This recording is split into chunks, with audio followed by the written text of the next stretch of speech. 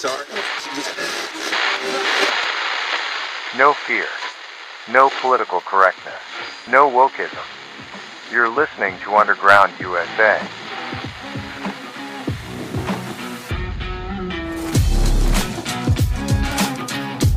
Thanks for downloading and listening. My name is Frank Salvato.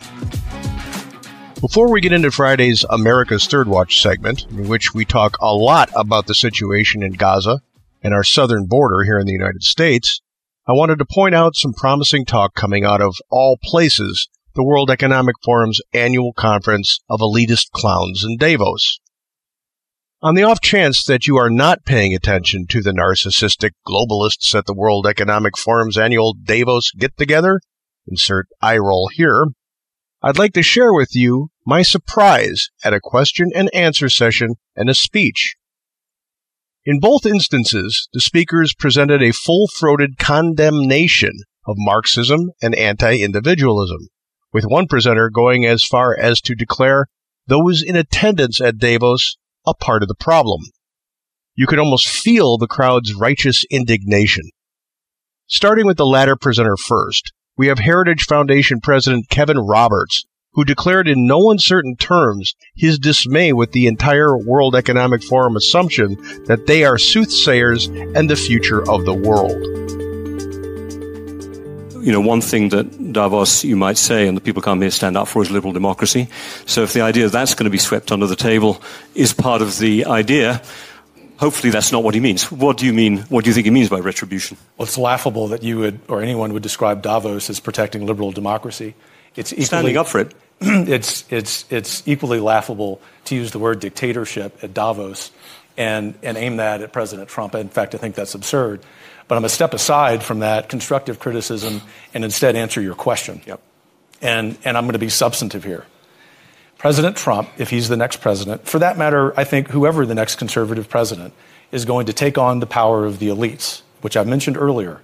But the thing that I want to drive home here, the very reason that I'm here at Davos, is to explain to many people in this room and who are watching, with all due respect, nothing personal, but that you're part of the problem.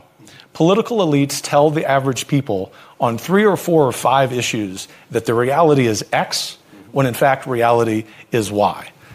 Then to the speech of the day, courtesy of Argentina's new elected president, Javier Milei, who made a case for reversing course from the global march to socialism.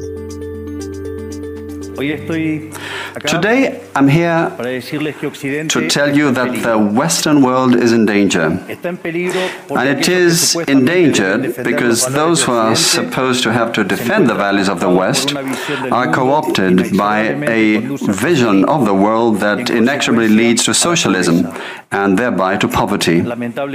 Unfortunately, in recent decades, motivated by some well-meaning individuals willing to help others, and others motivated by the wish to belong to a privileged caste, the main leaders of the Western world have abandoned the model of freedom for different versions of what we call collectivism. We're here to tell you that collectivist experiments are never the solution to the problems that afflict the citizens of the world. Rather, they are the root cause. Do believe me. Far from being the cause of our problems, free trade capitalism as an economic system is the only instrument we have to end hunger, poverty, and extreme poverty across our planet. The empirical evidence is unquestionable. Therefore, since there is no doubt that free enterprise capitalism is superior in productive terms, the left-wing doxa has attacked capitalism, alleging matters of morality, saying, that's what the detractors claim, that it's unjust. They say that capitalism is evil because it's individualistic and that collectivism is good because it's altruistic. of course, with the money of others. So they therefore advocate for social justice. But this concept, which in the developed world became fashionable in recent times, in my country has been a constant in political discourse for over 80 years. The problem is that social justice is not just, and it doesn't contribute either to the general well-being. Quite on the contrary, it's an intrinsically unfair idea because it's violent. It's unjust because the state is financed through tax. and taxes are collected coercively. Or can any one of us say that they voluntarily pay taxes? Which means that the state is financed through coercion, and that the higher the tax burden, the higher the coercion, and the lower the freedom. Those who promote social justice, the advocates, start with the idea that the whole economy is a pie that can be shared differently. But that pie is not a given. It's wealth that is generated in what Israel Kirzner, for instance, calls a market discovery process. If the goods or services offered by a business are not wanted, the business will fail unless it adapts to what the market is demanding. If they make a good quality product at an attractive price, they will do well and produce more. So the market is a discovery process in which the capitalists will find the right path as they move forward. But if the state punishes capitalists when they're successful and gets in the way of the discovery process, they will destroy their incentives, and the consequence is that they will produce less, the pie will be smaller, and this will harm society as a whole. Collectivism, by inhibiting these discovery processes and hindering the appropriation of discoveries, ends up binding the hands of entrepreneurs and prevents them from offering better goods and services at a better price. So how come that academia, international organizations, economic theory and politics demonize an economic system that has not only lifted out of extreme poverty 90% of the world's population, but has continued to do this faster and faster, and this is morally superior and just. Thanks to free trade capitalism, it is to be seen that the world is now living its best moment. Never in all of mankind's or humanity's history has there been a time of more prosperity than today. This is true for all. The world of today has more freedom, is rich, is more peaceful and prosperous. It is worth asking why I say that the West is endangered. And I say this precisely because in those of our countries that should defend the values of the free market, private property and the other institutions of libertarianism, sectors of the political and economic establishment, some due to mistakes in their theoretical framework and others due to a greed for power, are undermining the foundations of libertarianism, opening up the doors to socialism and potentially condemning us to poverty, misery and stagnation. It should never be forgotten that socialism is always and everywhere an impoverishing phenomenon that has failed in all countries where it's been tried out. It's been a failure economically, socially, culturally, and it also murdered over 100 million human beings. The essential problem in the West today is not just that we need to come to grips with those who, even after the fall of the Berlin Wall and the overwhelming empirical evidence, continue to advocate for impoverishing socialism. But there's also our own leaders, thinkers and academics who, relying on a misguided theoretical framework,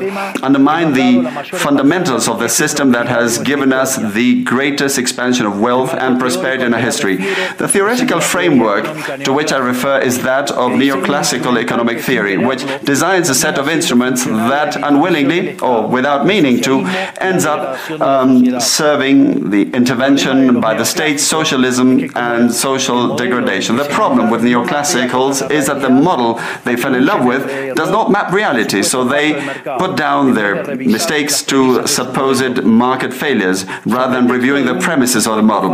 On the pretext of a supposed market failure, regulations are introduced which only create distortions in the price system, prevent economic calculus and therefore also prevent saving, investment and growth. Unfortunately, these harmful ideas have taken a strong hold in our society. Neo-Marxists have managed to co-opt the common sense of the Western world, and this they have achieved by appropriating the media, culture, universities, and also international organizations. The latter case is the most serious one, probably, because these are institutions that have enormous influence on political and economic decisions of the countries that make up the multilateral multilateral organizations. Fortunately, there's more and more of us who are daring to make our voices heard, because we see that if we don't truly and decisively fight against these ideas, the only possible fate is for us to have increasing levels of state regulation, socialism, poverty, and less freedom, and therefore will be having worse standards of living. The West has unfortunately already started to go along this path. I know to many it may sound ridiculous to suggest that the West has turned to socialism, but it's only ridiculous if you only limit yourself to the traditional economic definition of socialism, which says that it's an economic system where the state owns the means of production.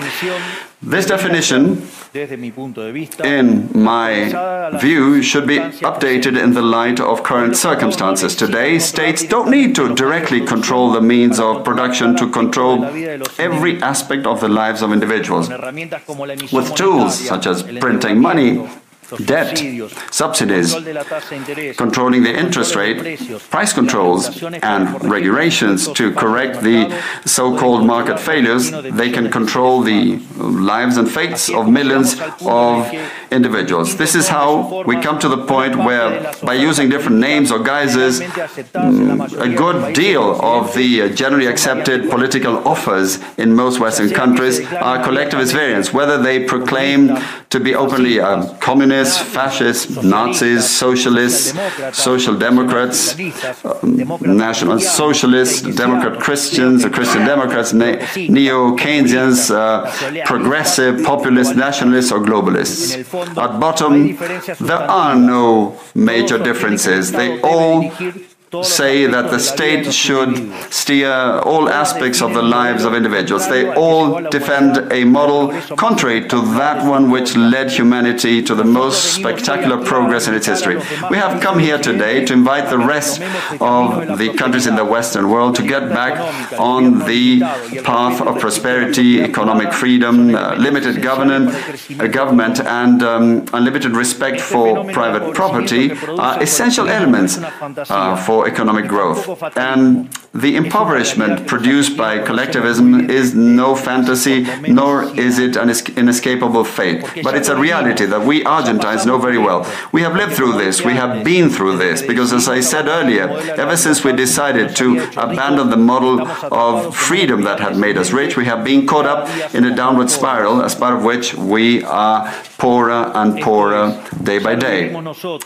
So this is something we have lived through, and we are here to warn you about what can happen if the countries in the Western world that became rich through the model of freedom stay on this path of servitude. The case of Argentina is an empirical demonstration that no matter how rich you may be, or how much you may have in terms of natural resources, or how skilled your population may be, or educated, or how many bars of gold you may have in the central bank, if measures are adopted that hinder the free functioning of markets, free competition, free price systems, if you hinder trade, if you attack private property, the only possible fate is poverty.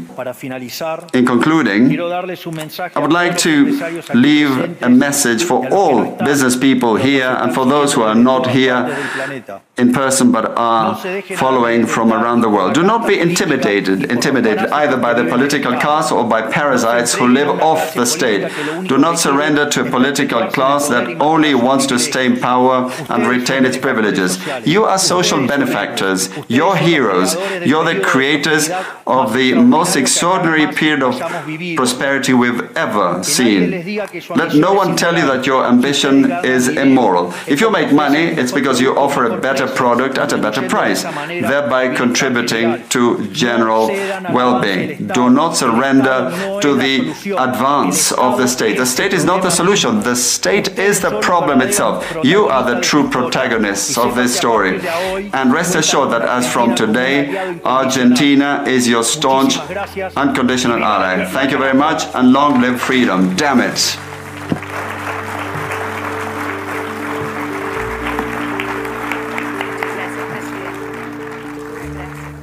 You can watch the full speeches of each at Underground USA under the title, Finally, the March to Global Marxism is Rebuked.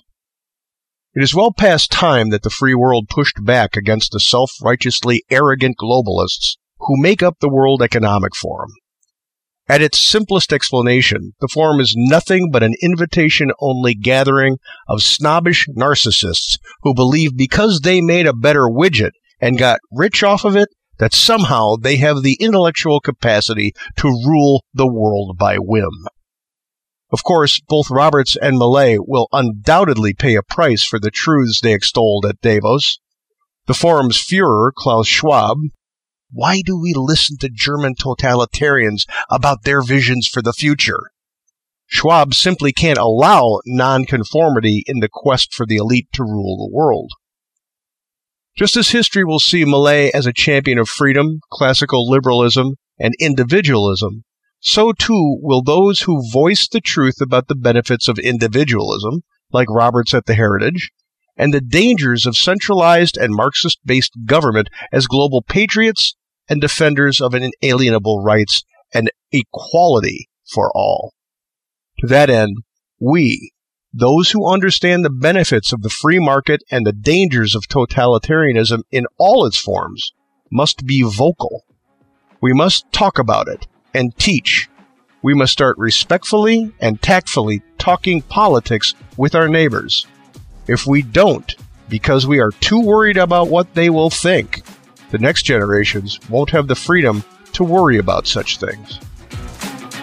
We'll be right back with Friday's segment on America's Third Watch right after this. You're listening to Underground USA. Who helped cause soaring gas prices? BlackRock. Who contributed to outrageous housing prices? BlackRock. BlackRock and Larry Fink spent years harassing oil and gas companies, making them divest from fossil fuels. Now you feel the pain. And BlackRock-owned companies are snatching up houses, crippling families. Now BlackRock's former ESG czar, Brian Deese, is Biden's economic advisor, crushing America from within. That's what BlackRock is really about. Handcrafted, exotic blend teas at the lowest shipping cost anywhere. Hi, I'm CJ, owner of the Emerald Coast Tea Company. We ship our premium gourmet blends with Sendle, offering you the lowest shipping prices anywhere, while also being carbon neutral. Excellent tea at the right price. Check us out at www.emeraldcoastteacompany.com. Honey, this ain't your mama's tea. They're funding abortions, demanding Americans comply with their woke climate agenda. They teach people that the U.S. is a system of white supremacy while stripping away your Second Amendment rights. A California Democrat? No. It's Bank of America under CEO Brian Moynihan. There's enough people pushing political agendas in America. Your bank shouldn't be one of them. Bank of America. Their lies start with their name. News, insight, passion. AM 930, The Answer.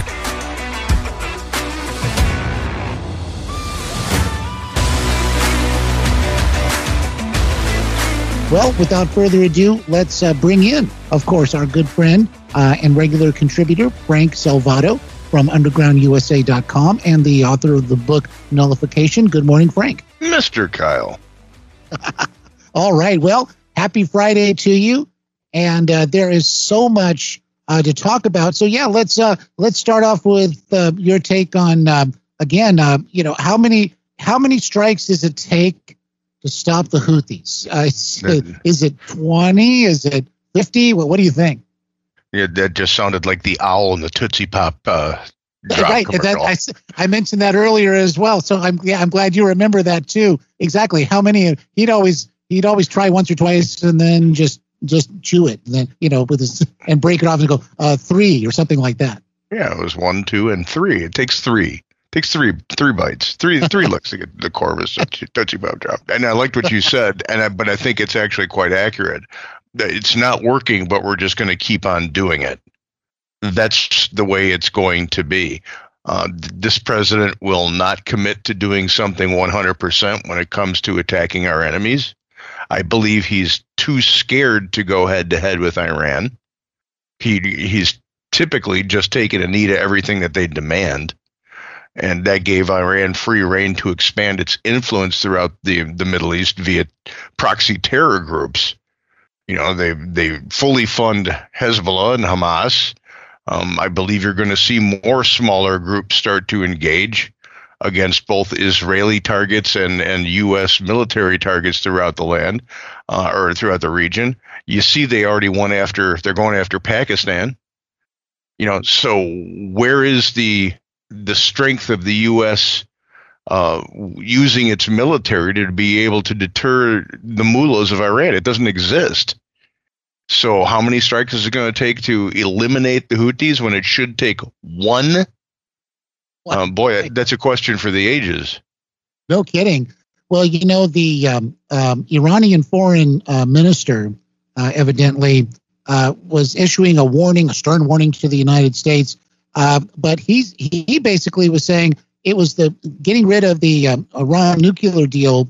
President Trump pulled out of that in 2017, as I recall, and saying, well, this is what's causing this problem, basically. And so it just seems like by saying that publicly, are they trying to dangle that out there again as greater incentive for the Biden administration to bend the knee, basically?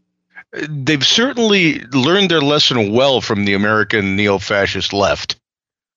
Blame others for what you're responsible for. Well, you dropped out of the deal, so we've got to execute terror routines.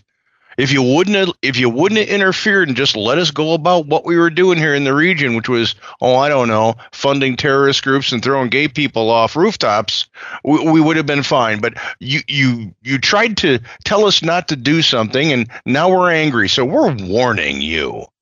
Who the hell is Iran to be warning the United States of America? Right. And it wasn't all that long ago, say during the Trump administration, that you had these different Arab states, and they were, really kind of coming around or recognizing that the Iran wanted to spread its own hegemony, basically, through the region. And they were happy that Trump was doing what he was doing, or bringing these Arab states along to say, look, you have a common enemy here. Iran is a menace to the region. The Arab states have all said this. They're not simpatico with the Iranian regime. But that goes to show you how fragile the advancements that Trump made in the Middle East were.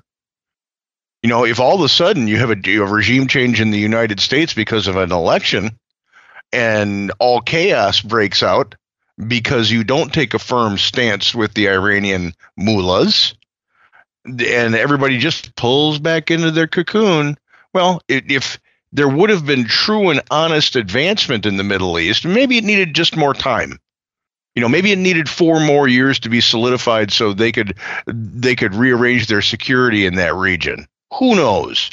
But if all of a sudden an election happens and the right person doesn't win in the United States and Iran can pull this kind of crap, that was not a very solid deal. And I'm not this is not to distract from the accomplishment that was the Abraham Accords.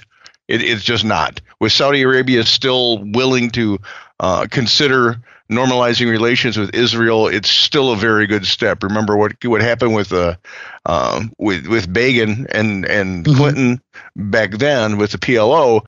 That took a long time to have come around. Indeed.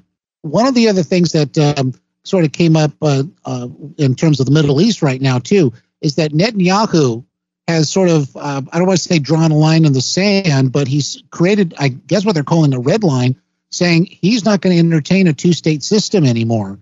They want total security control over the entire area post-war, basically. And this flies in the face of what Blinken's been trying to put together, or at least saying that they're putting together.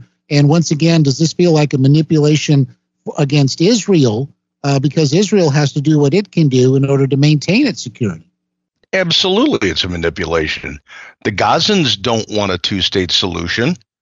They say as much. The Hamas charter doesn't want a two-state solution, and Hamas is the elected government within Gaza. Everybody falls for this, the Gazan refugees, the refugees in Gaza. The mainstream media pushes that, but they have been autonomous in how they're ruled for a long time. Israel gave the Palestinians, you said, okay, then you make your government then. How are you a refugee in your own state? It doesn't make any sense. It's like me saying, because I don't like the Biden administration, I'm a refugee here in the United States. Right. It doesn't make any sense. So Blinken and the United States and other nations that are pushing for this two-state solution that neither side wants. What gives us, there's a lot of audacity there to walk into a sovereign leader's office and say, this is your future. This is what we want you to do. We expect you to do it. Don't think that you can just fight your war and win it.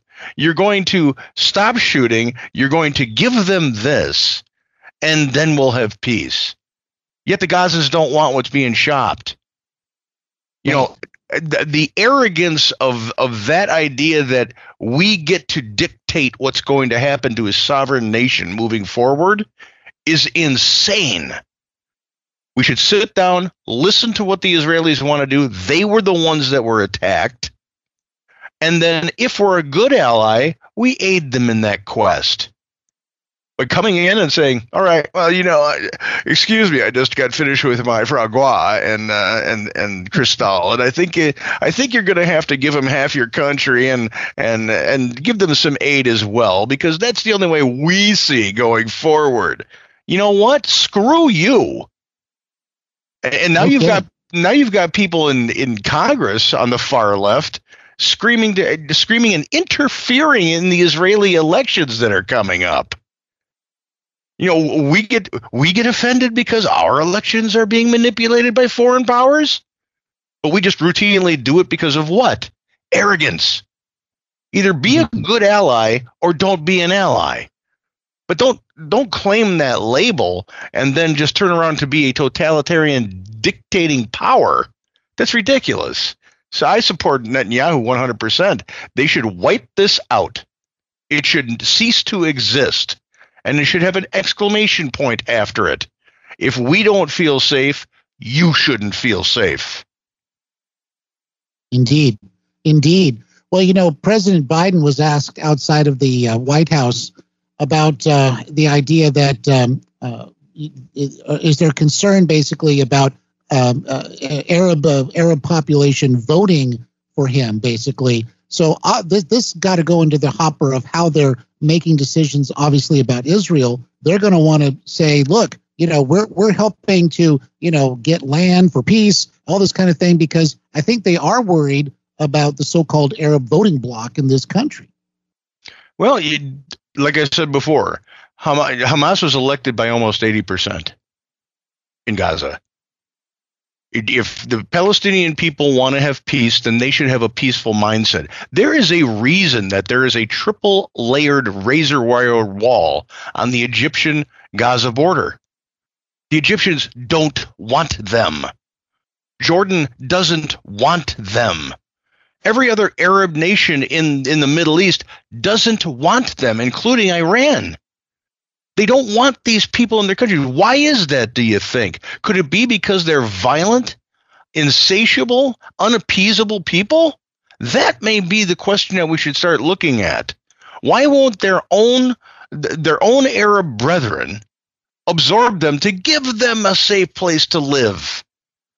Right. Why did they put up as would be tradition? Walls? Yes. As a matter of fact, it's even mandated in the Quran that Muslims care for Muslims. Well, that's got to be a little bit more than just lip service. They don't even give money. The West is the one that gives the money to the Palestinians, not the Arab nations. So this incredible lie that it's just the Palestinian poor refugees. I'm not for war, but when you're a terrorist organization, and that's what Hamas is. That's what it is. It's a designated terrorist organization by our State Department.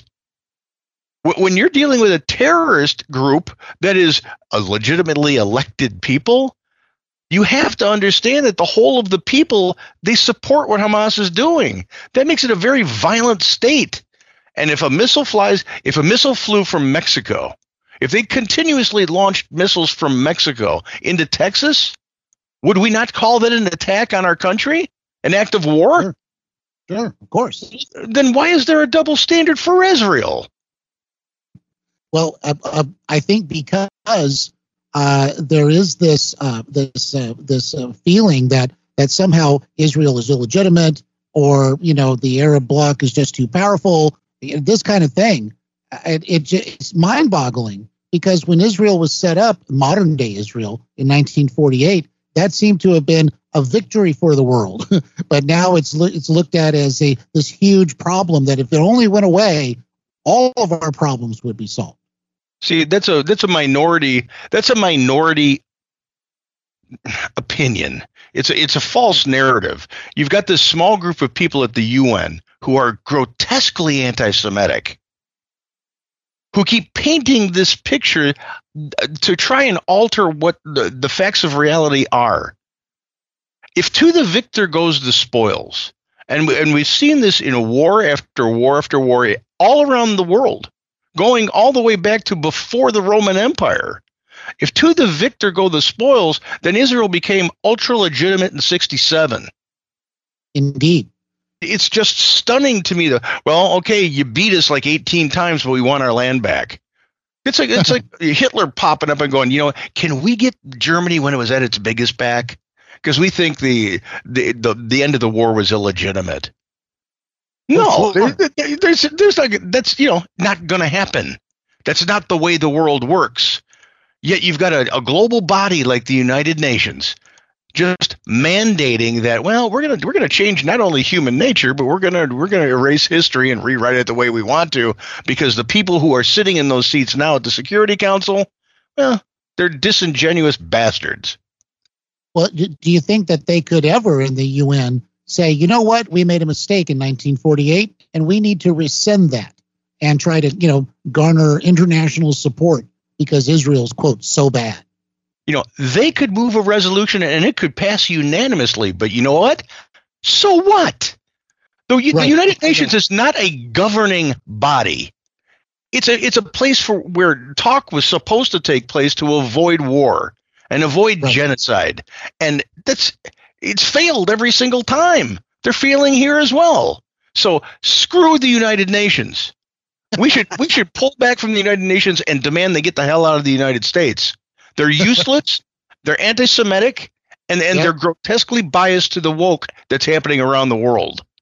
949-822-7959. That's the number to call if you'd like to be part of the program this morning. If you might have a question or comment for our guest, Frank Salvato, we might want to talk about what's happening in Texas. And, we get a lot of calls about the idea of nullification, and the subject of your book, of course. Now, what's happening in Texas, because the big story there right now is that it's doubling down with the razor wire across the border in the Eagle Pass area, even after the Biden administration's cease and desist order that came through.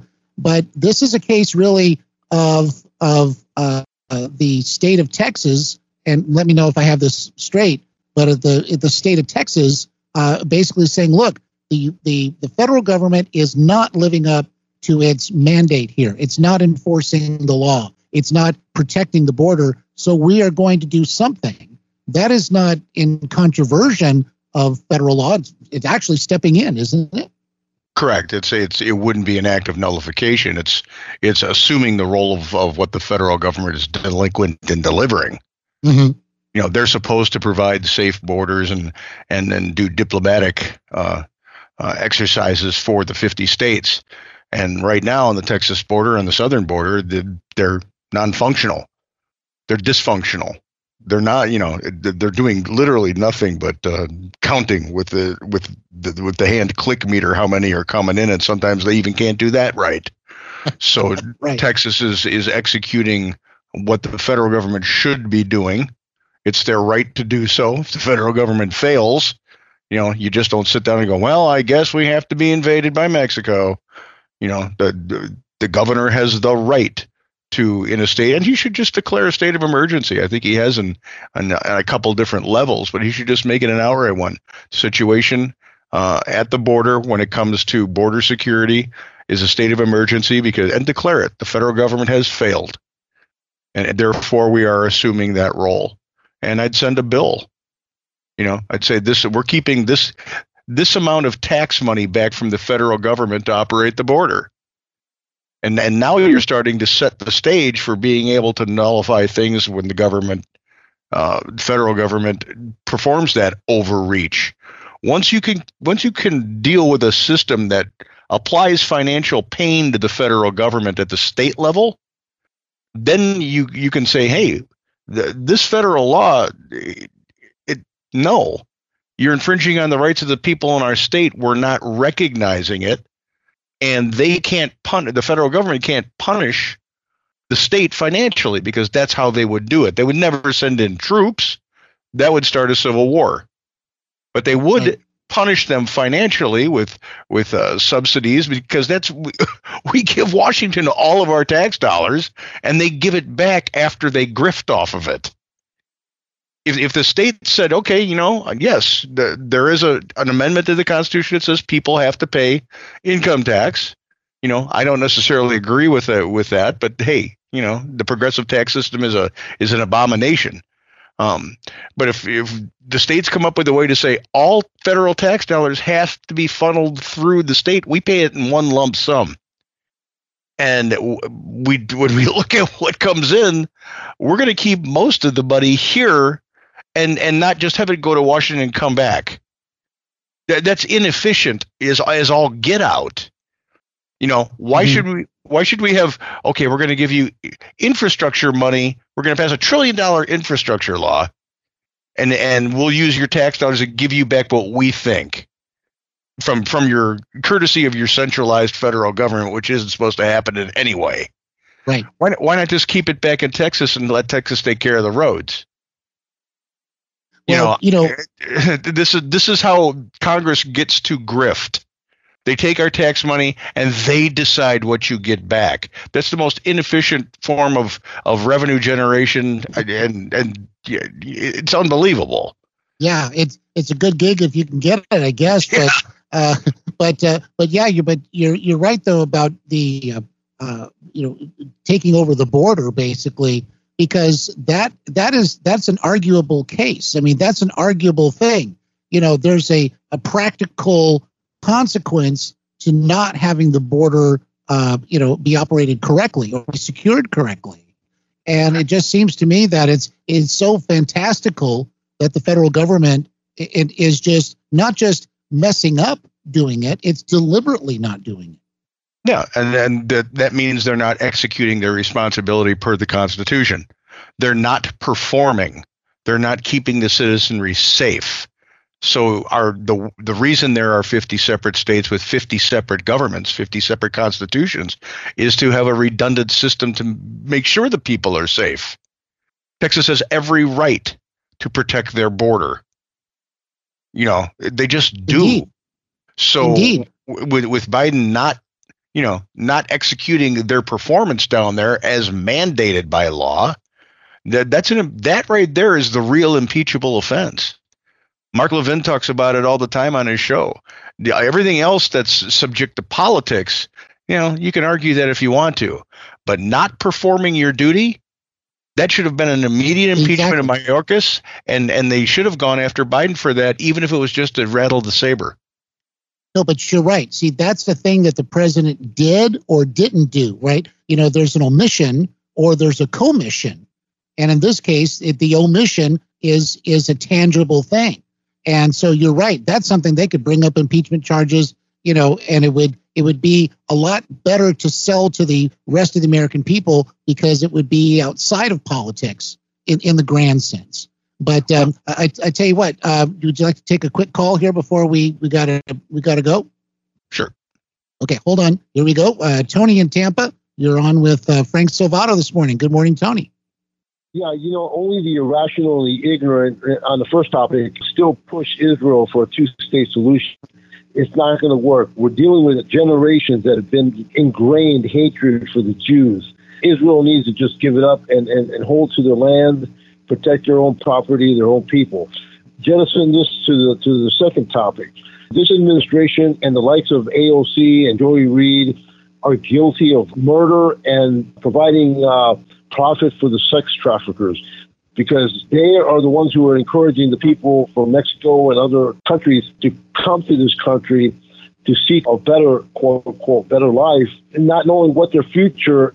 I mean, they're going to be given benefits and handouts at the whim of those who are calling for their original Americans. Mm-hmm. But look, man, there's a lot of blood on the hands of this administration, for sure. And I fear for the residents of that strip of states. You're talking about Texas, Arizona, New Mexico, even into California, who have to be wary of their homestead.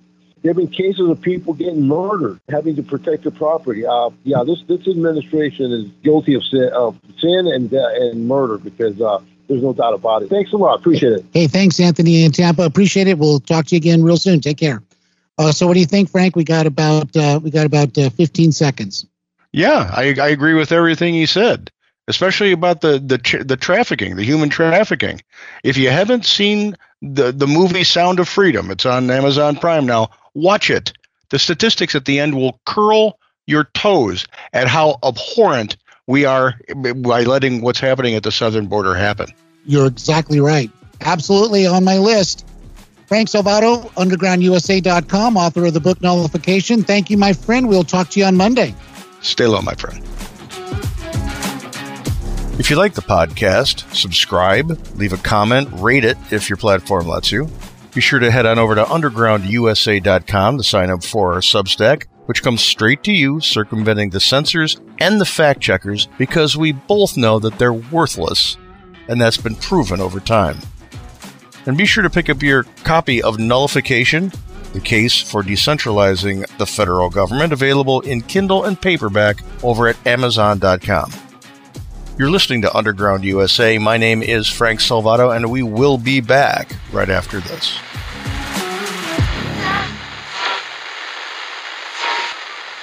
This podcast is a production of the Compass Point Group.